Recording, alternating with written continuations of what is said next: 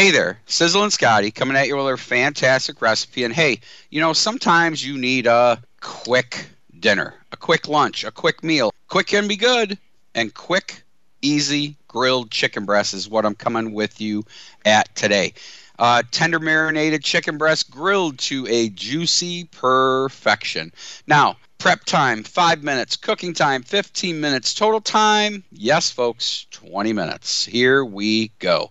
We're going to start out with 1/3 of a cup of olive oil, 1/4 cup of cider vinegar, or red wine vinegar if you like. I like both, tried both, cooked both, love them both. 3 tablespoons of Worcestershire sauce, 2 tablespoons of Dijon mustard, 2 tablespoons of lemon juice, 2 tablespoons of Italian seasoning. Italian seasoning is a combination of dried basil, dried oregano, and dried thyme. 1 tablespoon of kosher salt or to taste, 1 tablespoon of pepper, 1 tablespoon of sugar, 1 teaspoon of garlic powder, and 4 boneless, skinless chicken breasts.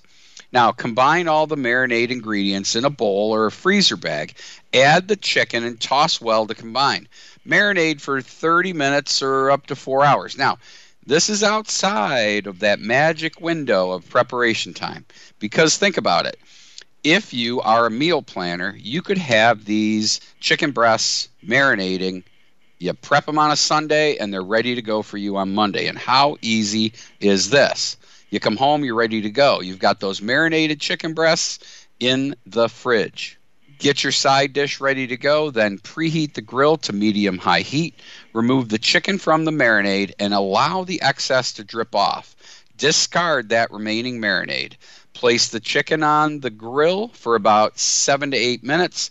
Flip over and cook for an additional 7 to 8 minutes until no pink remains. And when you slide that internal read thermometer, it gets up to a nice juicy 165 degrees.